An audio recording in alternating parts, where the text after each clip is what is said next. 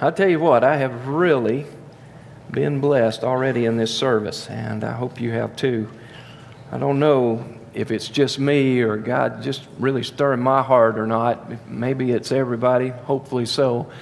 But God has really been working on me this morning. If you've got your study guide out, you'll notice that today we're going to be taking a challenge. We're going to be accepting a challenge, one that I'm just calling an upward challenge. And the reason for that is because it's an upward focus. The challenge is to direct us toward God. But it's also an upward challenge because it's God's challenge to us. This is a challenge that's coming down from Almighty God to invade our privacy, to invade our hearts, to draw us to a place of understanding of what God wants from us as a church. Now, one of the things you'll notice on the study guide is that there are 6 points. I can assure you there is no way in the world we're going to get to all 6 points this morning. I am well aware of the time. You don't have to watch the clock. I will. I know that my time is short, and as a result, I will adjust accordingly. It is my goal to try to get through the first 3, but the way it's looking, we'll probably get through the first one. So if you see it getting long and you're thinking, oh my goodness, we're going to be here till midnight, I promise you we'll get out by 11:30 this evening, so don't give it too much thought. Just real quickly, happy Grandparents' Day. Our kids being on the stage, part of that was for you as grandparents. We're glad you're here today. Unfortunately, as packed as everything was, we didn't really get to spend a lot of time focusing on you, but we're grateful that you're here. Also, a special thing today, of course, 9/11, 15 years after such a horrible, tragic event. This evening at Fellowship in the Park, our quartet will be leading us into their mini concert with a tribute to this, and so make sure you're there for that this evening. That will start at 5:30, Hamilton County Park, Chester Frost Park, shelter number 4. Love for you to come and be part of that. If you notice the verse at the top of your study guide, you see Matthew chapter 6, verse 33. Jesus is talking, and Jesus is really specific here. He says, "But seek first the kingdom of God and His righteousness, and all these things shall be added to you." Okay, what God wants from us is such a focus on Him. He wants us to be so zoned in, so focused, that everything else is very small in comparison. But the problem is, for most of us, maybe you don't fit into this category, but I assure you most of us do, that we focus on these other things. And we focus on building our own riches, building our own kingdom. We focus on building our prestige and our power. We focus on building all of these things. And even things that are really important to us, we get our focus on them, like trying to support our families, trying to raise money to buy food and clothes. And God says, if you will just do one thing, everything else is going to take care of itself. If you will just seek me first. Seek me first. If you'll put your focus where it belongs, if you'll put your focus in the place in which it must be in order for you to thrive as a child of God, then everything else is going to take care of itself. He's not saying you focus on me and all of a sudden you don't have to work anymore, you don't have to go out and labor. That's not where this is heading. Please don't get that wrong. What he is saying is, I want your focus to be on me. I want you to seek me first, and I want you to seek me most. And when you do that, then everything else is going to fall into place. As I was thinking about this upward challenge, and this has been a while coming, I was in the middle of watching the Olympics. And for some reason, some of parts of the Olympics I really greatly enjoyed. Now, synchronized swimming was not one of my things. I don't know. I just didn't enjoy that much. Maybe you did, but for me, it wasn't one of my things. But some of the activities were things that really drew me in and compelled me to watch. And one of the things I enjoyed was when they would do a flashback into one of the athletes' lives. And they would flash back and they would show the the activities that they engage in and day out, 7 days a week, the way they eat, their disciplines, and how all this came together to bring them to a place to where they were champion material. They were able to compete on such a stage because they had prepared themselves and they had equipped themselves ahead of time. In other words, they knew what was necessary to be done in order to be on that level. And not only did they know it, but they did it. And as I was thinking about that, I thought about our church. You know, we've got some pretty lofty goals as a church. Our purpose alone is a big deal. We exist for the purpose of glorifying God. That's a big deal. There's a lot involved in glorifying God, but what we talk about in our purpose is that we're going to do that by making disciples of Jesus Christ both here and around the world. We saw part of that through our missionaries. We saw on the screen, clip Mary and Isaac Sutton, how they're going out in our place. We're assisting them. We're partnering with them. They're going out in our place to make disciples in places we can't go. And so we're working around the world with our missionary partners to do just that. But please understand, that doesn't exempt us from having the same responsibilities right here. We have a responsibility to understand what it takes in order for us to be a successful church. In order for us to be a successful church, not in the eyes of the world, not in the eyes of other churches, but in the eyes of Almighty God.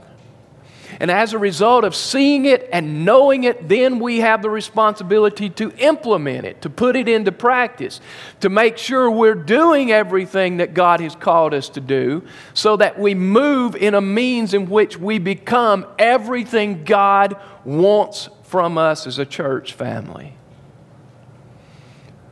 So what are those things?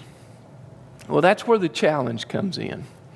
As we look in the Word of God, I've just pulled 6 of these thoughts out. We could have pulled hundreds out, but I just pulled 6 out for our consideration. And the first one is simply this, that we accept the challenge of God and pray up. Upward challenge, we pray up. In other words, our prayer is focused on Almighty God. Our prayer is not focused on ourselves. It is easy for us to get into a routine where everything revolves around us. It's easy for us to get into that type of pattern of life to where everything that's happening in life is all about us. And God says, I want you to forget this stuff, and I want you to seek me first. And so God is challenging us to the matter of prayer. Now you may say, okay, why is that so important? I want you to do something for me. If you would, take your little sheet, your study guide, and flip it over. On the back, you see a nice, clean sheet in which you can write and write and write and write and play tic-tac-toe and connect the dots. I know some of you are doing that. You're not fooling me. But what I would like for you to do instead is to simply at the top of there, write the word why. Why? You can say why pray if you'd like, so you can make the connection. And then I want to give you 5 reasons why we must make prayer a priority in our lives. 5 reasons that'll fall right under this question, why? Why should we accept the upward challenge to pray? Number 1, because it's through prayer that we see people saved. It's through prayer that we see people saved. Now you think about that for a second.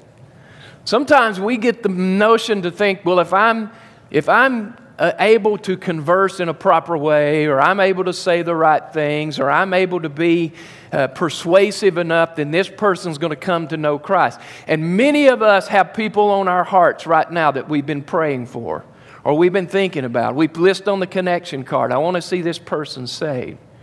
And yet what we may fail to remember is that it is through prayer that we see people saved. Yes, it involves then a follow-up. It involves a commandment for us to go and make disciples. It's not something we just pray and say, God, and all of a sudden, poof, they're Christians. You know, there's an involvement on our part. God's called us to go and engage people. But it has to begin with prayer. The Apostle Paul understood this very clearly. You might want to write this reference down. Colossians chapter 4 and verse 4. Colossians chapter 4 and verse 4, Paul, understanding this, asked the church of Colossae, he says, "Pray that I may proclaim the good news of Jesus clearly as I should." Pray that I may proclaim the good news of Jesus as I should. Now that, if it's all about the person's abilities, then Paul's wasting his breath here, right? Because he is obviously an incredible soul winner. The Apostle Paul, the greatest evangelist, in my opinion, to ever live. He is an amazing person. He truly lived out what he believed. And yet he was so aware that in order for people to be saved, in order for the message of Christ to come out clearly and boldly as it should be proclaimed by him, that he was in need of God's work in his life. And so he asked the people, "Would you please pray for me? Would you please pray for me?" How important this matter of prayer is in salvation. I was reading a short article about the Billy Graham Crusades. And I was simply amazed at some statistics that were included with this particular article. It seems that they interviewed, and I'm not exactly sure how this went, but it seems that they interviewed people who came to the conference. They even talked with friends and relatives of those who came to the conference. And they were asking questions like, why did you come? How'd you get here? And they were asking relatives, do you know this person? Have you been praying for this person? And it's simply amazing what they found. That 90% of the people who came to the conference, either unsaved or away from the Lord, were people who had others praying for them for a significant amount of time. They'd been praying for them for a significant amount of time that they would hear the gospel and that they would have an opportunity to respond to the Savior. But let me tell you one that's even more amazing than that. Is that out of the people who were saved during the conferences, and I don't know if this involves one conference or a number of the crusades, but regardless, out of the people that were surveyed, 95% of those who came to know Jesus Christ were people who had others praying for them for a significant amount of time. You see the connection here? Prayer engages heaven. Prayer gets us involved with God. It's an expression of our inability to accomplish anything of value on our own. It's our expression to God that we desperately need you in this situation. We need your involvement. We need your working, because ultimately the truth is I can save no one. I don't have the ability to. But when I open the doors of heaven through my prayer, and God, through His Holy Spirit, begins to work to draw people to Himself. And all of a sudden, there's a force that goes far beyond me, far beyond my ability. And so it's so vital, it's so important that we pray, because it's through prayer that we see people saved. The second thing you'll write below the question why is, why should we accept the upward challenge to pray? Because it's through prayer that we see people begin to witness. It's through prayer that we see people begin to witness. You think about our world. You think about how many people are in our world. You think about our nation. How many people are in our nation? You think about our little community. How many people are in our community that need to know Jesus Christ as Savior? And yet, why are they not hearing about Him? Because there's not enough people going out and witnessing. There's not enough friends and family members with a passion and a burden to tell them about Jesus Christ. Jesus understood this. He knew that there was a problem in this area. In fact, we find in Matthew chapter 9, verses 36 through 38, that Jesus, when He saw the crowds, had compassion on them because they were confused and helpless, like sheep without a shepherd. So He said to His disciples, the harvest is great. Look at all of these people, but the workers are few. So what do we do about that, Lord? The harvest is great. The workers are few. What are we going to do about that? Jesus tells them the answer in verse 38. He says, so here's what you do. Pray to the Lord who is in charge of the harvest. Ask Him to send more workers into His field. Ask Him to send more workers into His field. You see, this also is a work of God. When God begins to burden us and give us a vision for people, give us a heart for people, and all of a sudden, those of us who were very apathetic at one time begin to be drawn to what God has called us to do, and that is be Great Commission Christians. See, it's so important that we engage heaven on our knees. And you've got friends, and you've got loved ones, and you've got co-workers and people you go to school with who do not know Jesus Christ as Lord and Savior. You want to see them saved, then number one, you need to be praying, God, give me that heart. Give me that passion. Help me to see that these are people who without Jesus Christ are going to spend eternity paying the price of their own flame, their own sins in the lake of fire. God, give me a burden for people. And pray for our church. God, give us as a church a burden for people. Help us to see the lost. Help us to understand their plight. Help us to be so dedicated to You that we want to share Jesus Christ with them. How urgent it is that we engage in prayer. Number 3, under the question, why?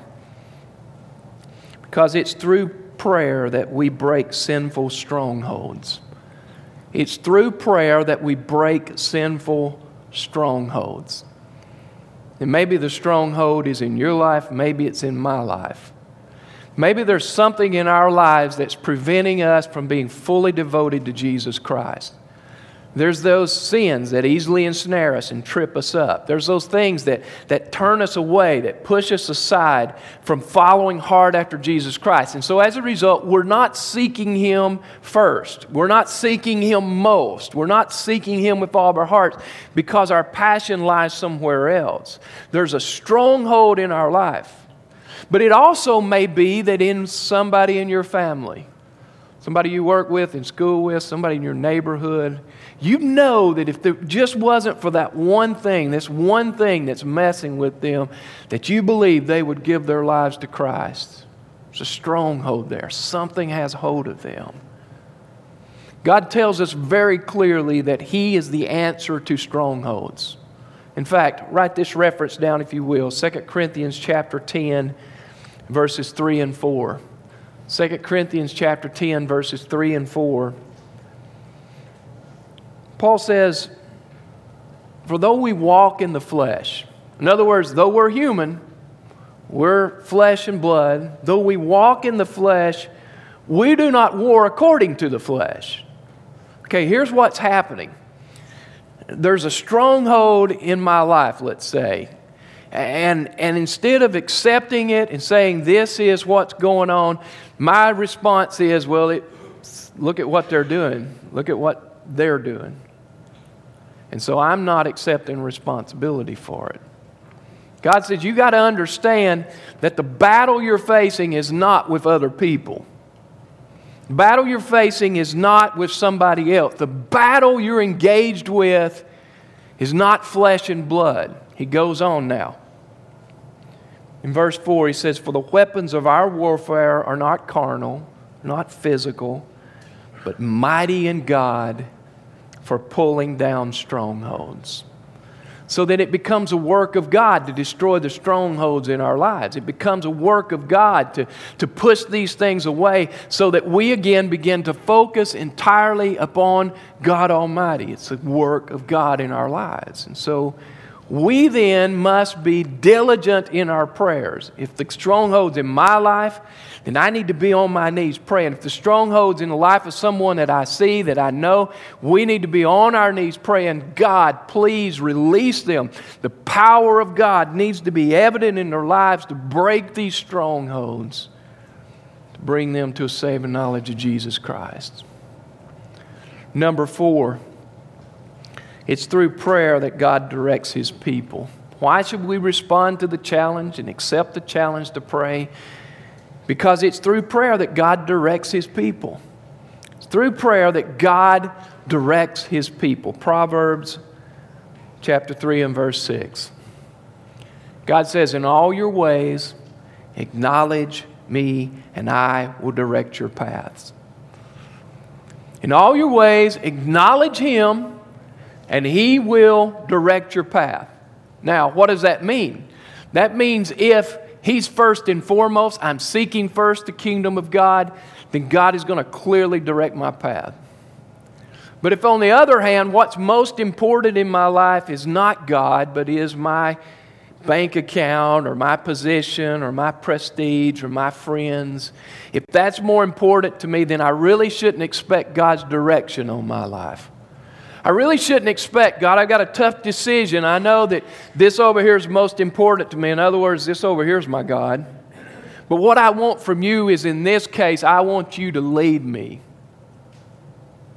And God in turn is saying, you've got your God, let your God figure it out. Now, please listen. We have too much to do to be sidetracked. We have too much to do as a church to be heading down wrong paths.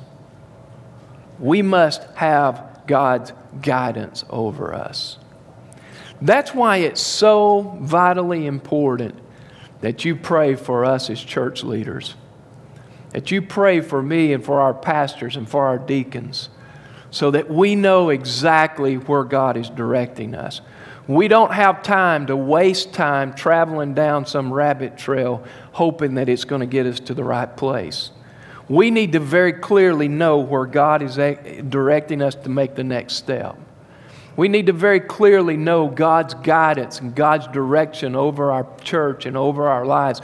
We need to know that. And the way we get that is by focusing, seeking first the kingdom of God, and by on our knees crying out to God on behalf of the church leadership, on behalf of ourselves, and saying, God, keep us strong, keep us focused on you, and God, direct us very clearly where we need to go. Number 5. Why respond to the challenge? Pray. Because it's through prayer that we experience God's power. It's through prayer that we experience God's power.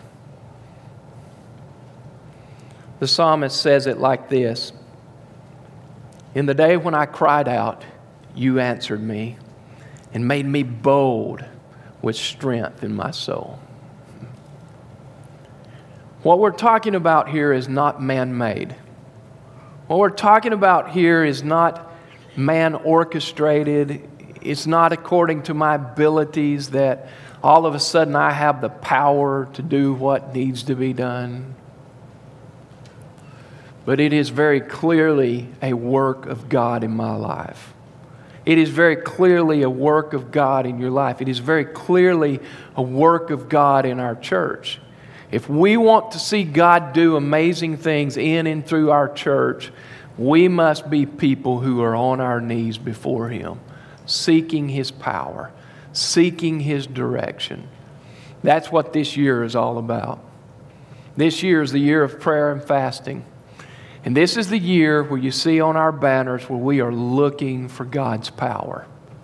God's power doesn't just show up because we think we're good people or because we do a couple of good things. God works in our lives and He responds to the prayer of His people. Now, there's one more thing I want to give you before we close this out.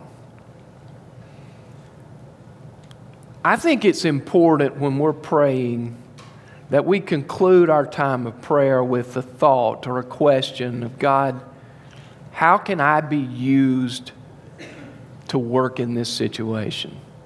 Okay, think with me. Every evening at 9 p.m., we're asking our whole church to stop what you're doing and to pray and to seek God on behalf of our country. Ask God to bring our country back to Him. We're asking you to pray on behalf of the coming election. Ask God to put someone in office that will glorify Him. We're asking you to pray on behalf of our church that God will bring a soul-stirring revival to this church. And we're asking you to pray on behalf of our leadership that God will keep us strong, will keep us from temptation, from yielding to that temptation, that God will very clearly direct our lives.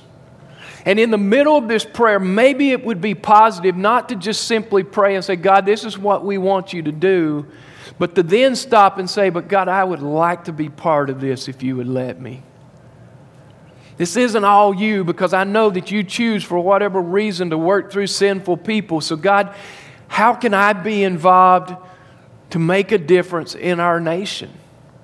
How can I be involved to make a difference in the political process? God, how can you use me to start a revival in our church?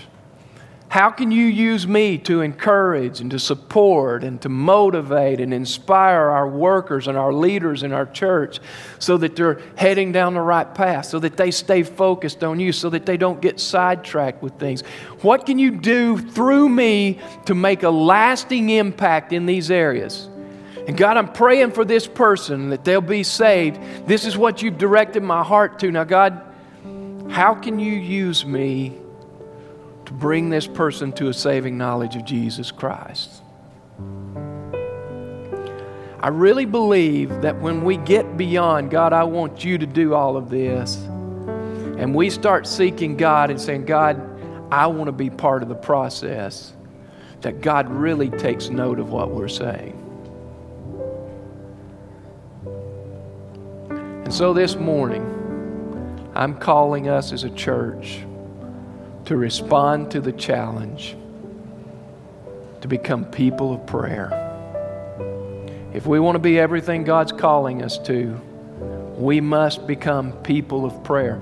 You've got people in your life that need to be saved. We must become people of prayer. There's something in your life going on, a stronghold that keeps bringing you down and breaking you apart. We must become people of prayer. One verse that I'll add here, Matthew 26:41, Jesus talking to his disciples on the night that he was betrayed. He was talking to them and he said, guys, keep alert and pray. Otherwise, temptation will overpower you. Keep alert, guys. Pray. Stay on your knees. This is your weapon.